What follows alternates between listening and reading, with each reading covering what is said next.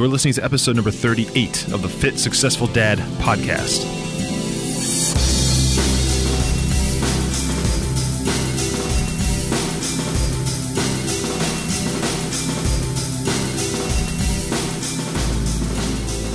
What's up, everybody? It's Gordon here. It's episode number 38. Good to be here. Thank you so much for checking it out. And today I am going to dive right into the status of the new brand that I'm building and the prototyping phase that I'm in right now. It's kind of getting to the end of it, thankfully, and kind of gearing up, ramping up to the crowdfunding campaign, which is expected to launch in September.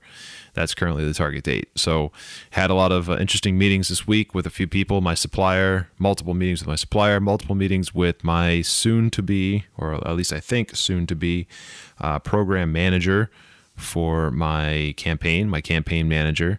And it's been an interesting week. And there's a lot of numbers flying around, a lot of decisions that need to be made very soon.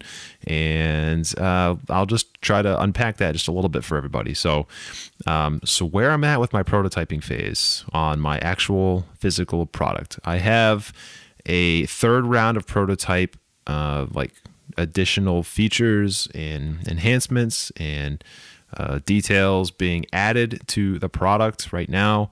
And my supplier has had an issue with one of their subcontractors, so it's pushed everything out to the right a little bit. Everything's being delayed, not by too much. Just there was some essentially one of their subcontractors came back and sent them pictures of what they were about to make in bulk for this prototype unit, and eventually put it on the product. And my supplier was kind enough to send, well, actually I asked them to, but they sent me pictures of this thing that the subcontractor is making, and it looked terrible aesthetically. So, functionally it would have been fine, but it wasn't at all what I sent them for requirements aesthetically. So I had to put on my graphic design hat and jump into Illustrator. It's really the only graphic design program I know very well. And I went in there and I made some tweaks to be crystal clear. And then I rewrote my requirements and made them basically like you could put them in Google Translate and you should be able to get that spit out like crystal clear in any language. I didn't use any and this is where a translator really, really helps, by the way, like an actual translator, like a person. But I used, Google Translate, and just tried to dumb it down as much as possible. Took out all the transitional phrasings and all the slang terms and stuff that we use for granted here, if you speak English, and particularly if you're from the US. And anyway, I sent it to them. They got the issue corrected. I already received pictures of the updated version of the thing that the subcontractor makes, and it looks great. So I've given them the green light, the checkbox to go ahead and proceed with the samples. At the same time, I've had meetings with my campaign manager, the person who's kind of running a lot of the campaign stuff for me for the Kickstarter, or soon to be, and they have meetings weekly, and they've come back and said that they think that a couple of other additional features, they had very specific details about it, would really like elevate and lift up this product on like the scale of the type of product it is, in the sea of all this stuff that's in crowdfunding, especially related to this particular type of product, it would lift this up and kind of give it, its own little like pedestal and let it stand out. And unfortunately, these features that they're talking about are pretty difficult to incorporate, at least in a practical way that makes sense. So, I'm kind of at a weird place right now where I don't really know what this all means. I don't know if it means that I have a higher probability of not meeting my capital like funding goal, or if it means that this would just allow me to get more funding and almost guarantee like secure my position in the market for receiving that capital funding. So I don't know. There's no way to know for sure. The market's the market, and consumers change every single day. And so there's really no way to predict it. But I'm at this place now where, maybe there's not enough differentiation. Now, there's certainly a tremendous amount of differentiation between what I'm building and what you can go buy that's comparable or somewhat comparable already in the market. There's already a huge amount of differentiation that makes this thing a lot better, a lot stronger, a lot cooler, and a lot cooler looking aesthetically. But what they're looking for is like, can you make this next level jump? Can you take this like engineering, almost like revolutionary leap forward and incorporate these other features? So, I'm in a weird place right now mentally. I have to do some serious thinking about that, and maybe even do some like a fourth wave of prototyping.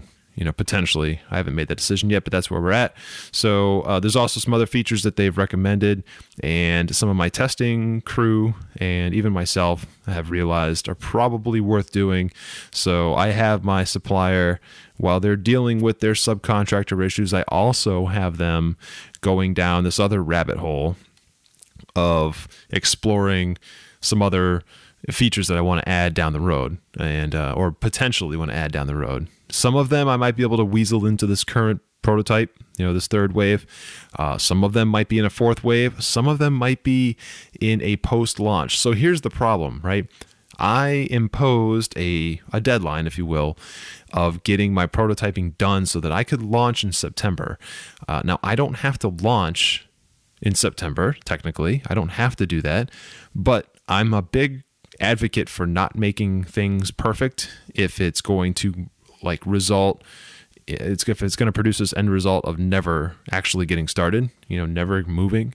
So if I just polish this product over and over and over again until it's absolutely the best product in the world, it could be 2-3 years before I finally take this thing to market. So I'm already thinking like revision 1, revision 2, post-production, when this thing's already on the market, like reaching out to my current audience of people who supported me, people who bought the product the first time, and saying, hey guys, guess what? We just incorporated this awesome new feature, and it took a year or two after production to really nail it down and prototype that, get the engineering done, get the manufacturing principles all figured out, and put that in the cells put in place and stuff, and rolling out this additional, revision, this like 2.0 of this product. And so that's kind of where my mind's at. The engineering mind in me is saying, let's get it really, really, really, really good. Let's meet all the requirements, and then, even exceed them a little bit. And then let's already start thinking about a Rev 2 or, a revision, like a 2.0. So that's where I'm at. I have a list of features I want to include, and, those are going to be down the road. The other thing, so, for those who are interested at all in crowdfunding, and some of the specifics of where I'm at and some of the decisions that I have to make going forward are like things I want to do myself and like internally, or even have people on my team that's not part of my crowdfunding campaign managers team. I have to kind of pick and choose, who I want to do what. And the reason for that is in my campaign manager, they have in their whole group, they have access to essentially the best of everything. So I'll rattle off here in a few minutes some of the things that they do to really, really try to ensure success. And this is all based on their experience, and they're very experienced with multi 6-figure and multi 7-figure campaigns. So, $300,000, $400,000, $600,000 campaigns, all the way up to 8, 9. I think they even have double-digit millions campaigns. They're experienced with all of that. So, my product is nowhere near that. I think it would be kind of, I guess 6 figures. If it was a 6-figure campaign, that would be a little understandable. If it got up into the multi 6 figures, then I think I might have gotten a little lucky in terms of hitting the market at the right time, right place, with the right product when the demand is super high. And it definitely looks like the demand is high. I don't know if it's high enough for this product to really draw that much attention, but you never know. That's the thing. The market is the market. And you never know. I mean, the whole thing could tank too, but I seriously doubt it. But anyway, this campaign group that I'm working with, they are very experienced in all this stuff. So they have access to the best of the best. It's kind of how they roll. And if you're familiar with Kickstarters at all, and I did go over this before, there's a video on the Kickstarter campaign page. It has to be, there's a lot of stats behind what makes a really good Kickstarter video. And I'm dialing all that in. I know, there's the script, obviously. There's the storyboard you have to put together ahead of time. Make sure it makes sense. Make sure it flows right. Camera angles, scene, actors, or not necessarily actors, but models, people that are participating in the video. Sound, music, cues, transitions, color, lighting, saturation, warmth. Like all those things, they go in to the video. And typography, the intro and outro are critical.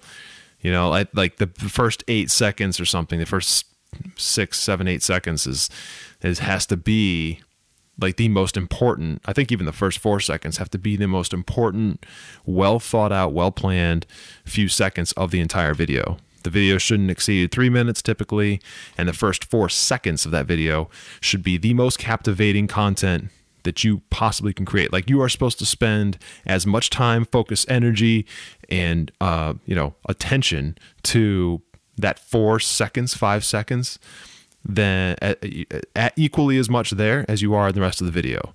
In fact, equally as much there as you are on kind of the rest of the copywriting of the entire campaign. And the reason for that is, not only do the first 3, 4, 5 seconds that not only is that the prime window to like draw the viewer of the campaign in and lock them in, but it's also the point where like you really take the thing that consumers and viewers of the campaign use the most when they're looking at something new, which is their eyes.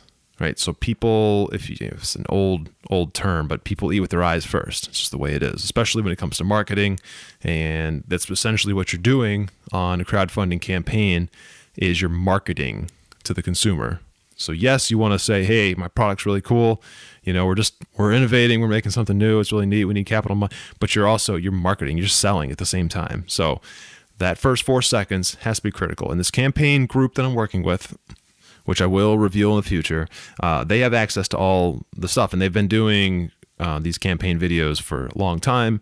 They're very experienced with it. They know exactly how to make, a top-notch campaign video. So, but here's the thing. They are not cheap, right? Now, they kind of offer, and most of the crowdfunding services that you work with, pretty much anybody you hire to do something like this will offer like a blanket service cost, and then everything you want to add to the plate, almost a la carte style, every service you want to add to the plate for them to take over is going to be an additional cost. And videography is pretty expensive for them. I mean, that whole package is like, it's over $8,000. So if you're, I don't know if that sounds high to you or sounds low to you. It depends on what state you're in. Not like state, but like what state as far as like producing things and having content out there and just being in this world. That may or may not sound high to you. But for me, it's kind of like, okay, well, it sounds reasonable, but can I get someone to produce something equivalent for less? So there's a lot of hustle on that end. It's like talking to videographers, talking to people who've done Kickstarter videos before, seeing what kind of negotiations I can do. But then the things like the storyboard and the sound and the editing and the script and the modeling, all of that plays a huge role. And I do not know if I want to try and take all that on myself. So that's another thing I'm dealing with now. And I have a feeling that it's only going to get crazier as I get closer to September when the launch happens, because I really need to have this all figured out really by the middle of July so that I can spend August really dialing it down so that I can prepare to launch on September 1st. So the other thing is I had a really long meeting, a couple of meetings actually, with the campaign manager.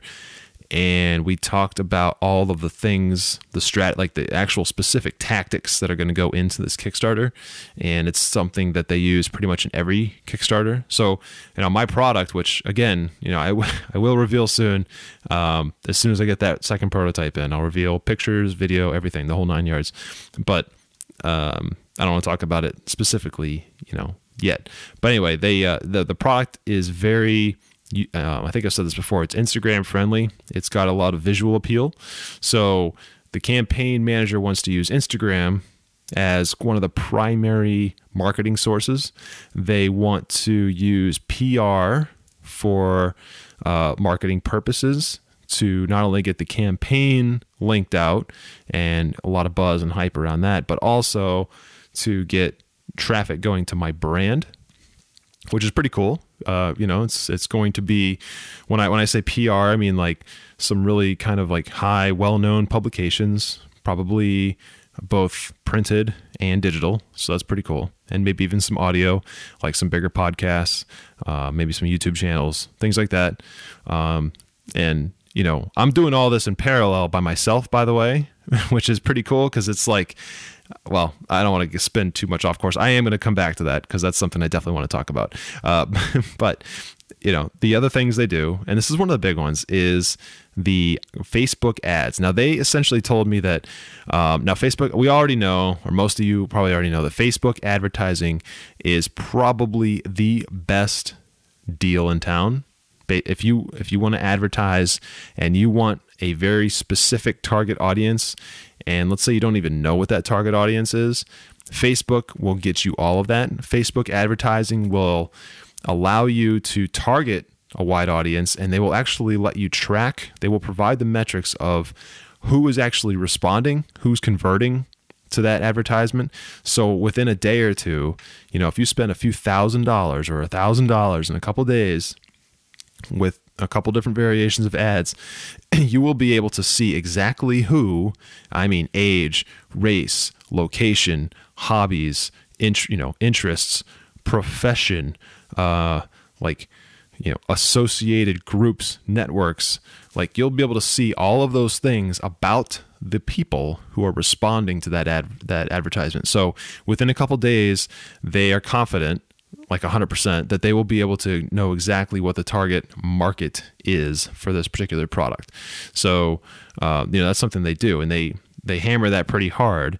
And then once they figure that out, then they just drill that audience over and over and over again, and maybe tweak it here and there, but they drill them for, 30 days, 45 days, however far ahead of time I want them to, before the campaign, and then they drill them every day throughout the campaign.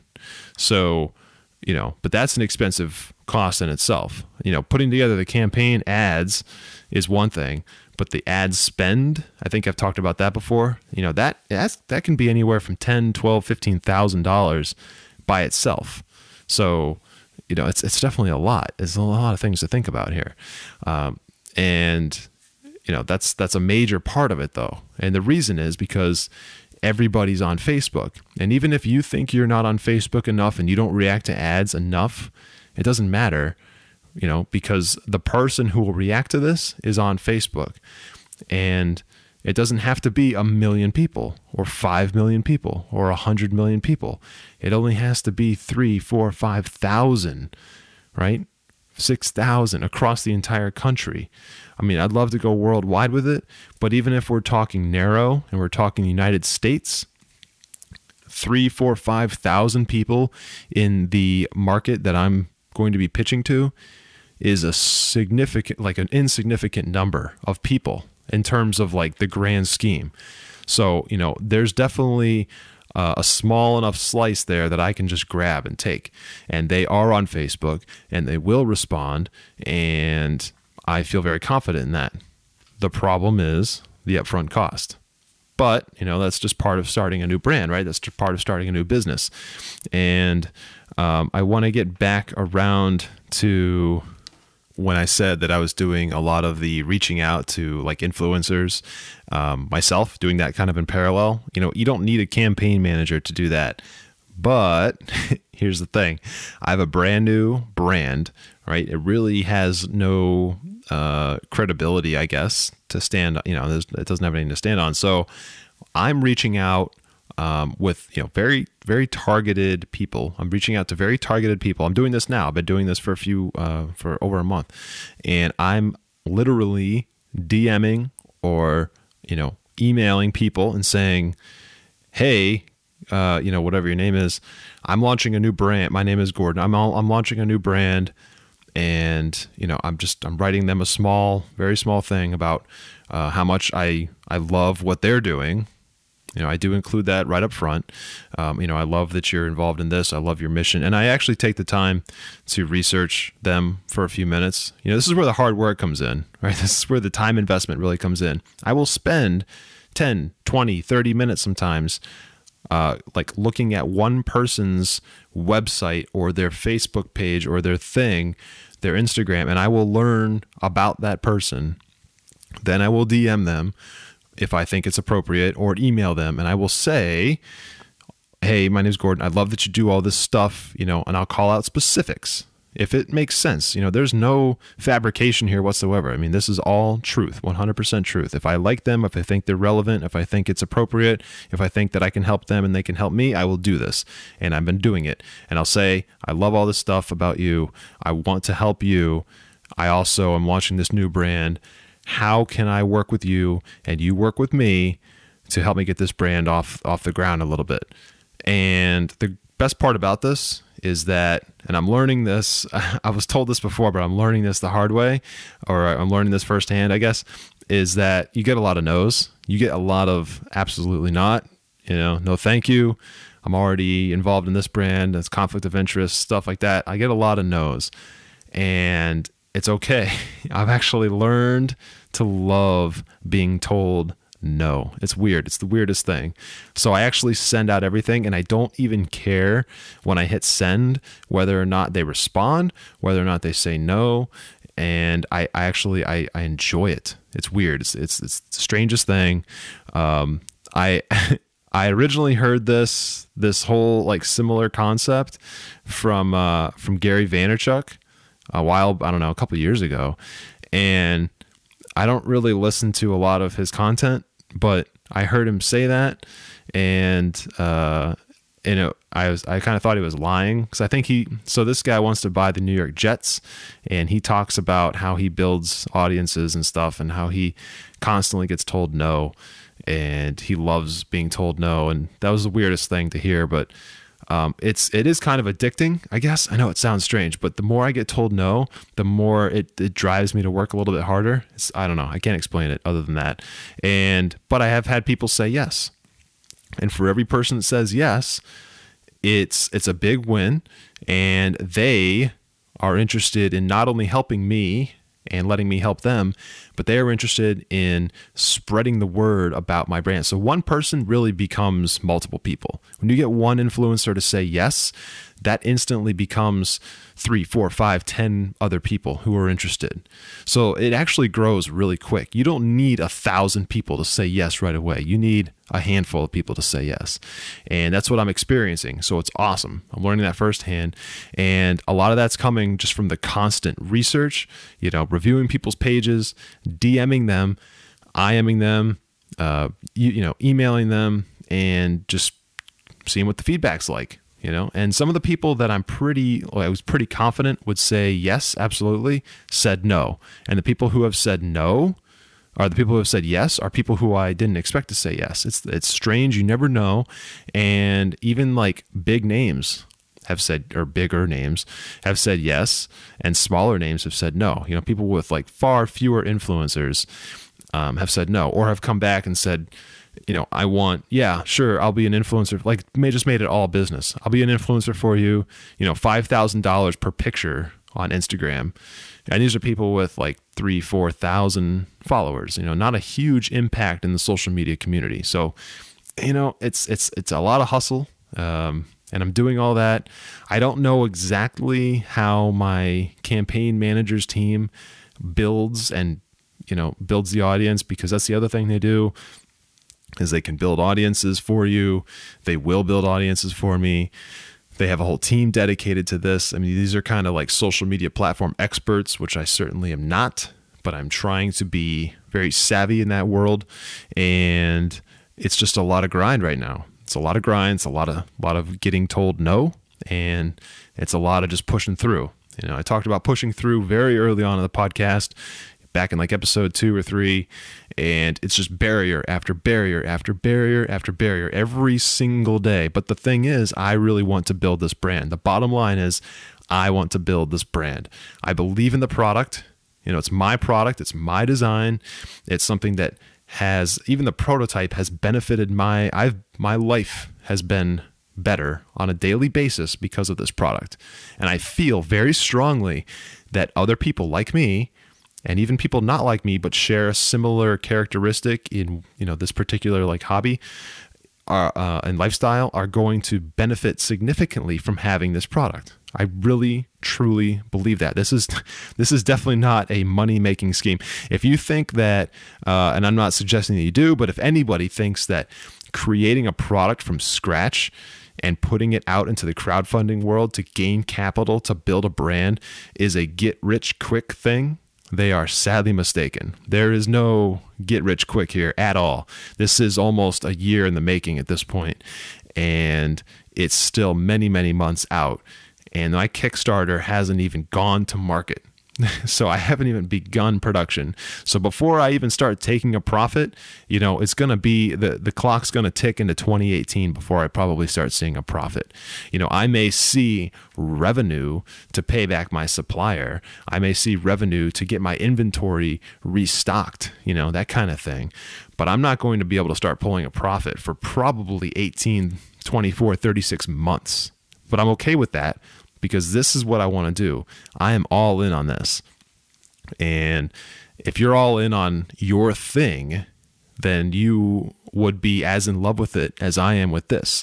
And barrier after barrier after barrier will be like not this big daunting, like, holy crap, I don't feel like doing this. It'll actually be more like, oh, okay, that's awesome. I can't wait to climb that to get to the next one so that I can inch my way forward in the prone position, you know, constantly defending myself from all these other obstacles and projectiles coming my way.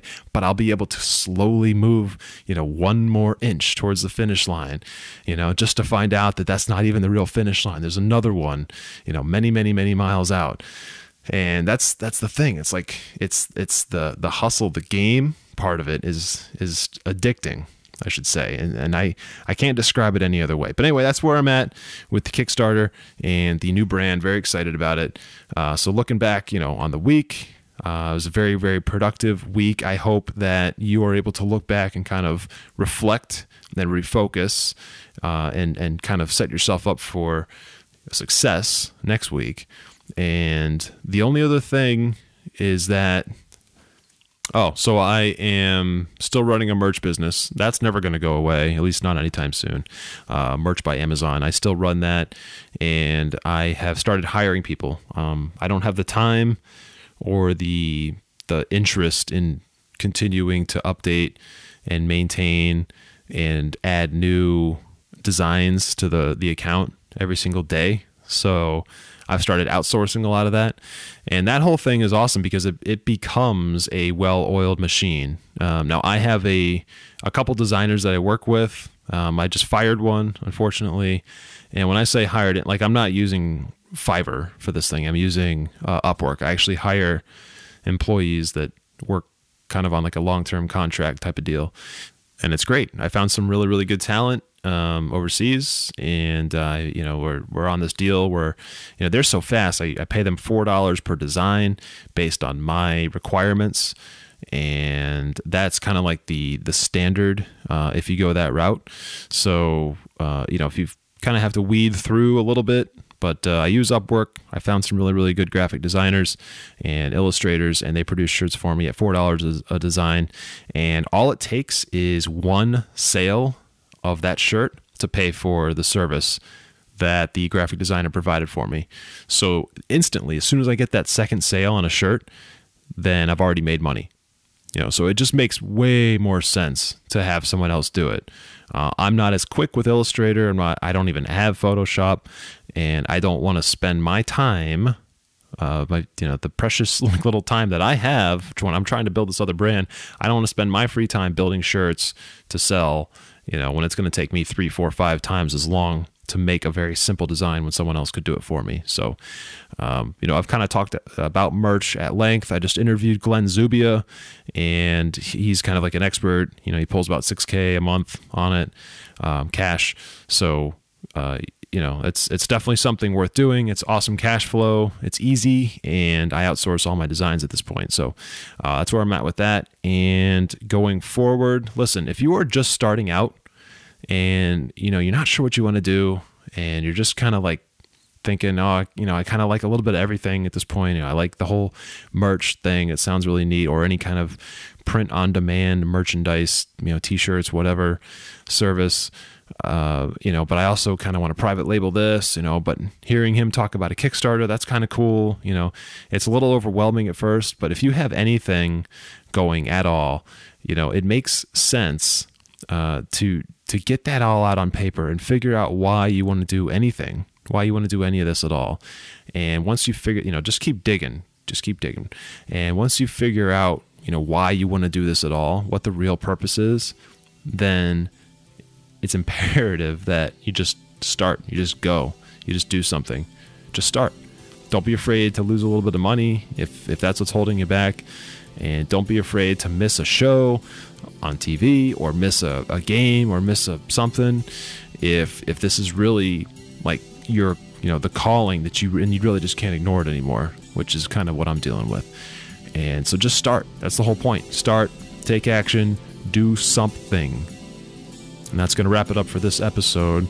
And hopefully you got something out of this. And if you did, please share it with somebody else you think might also get something out of this.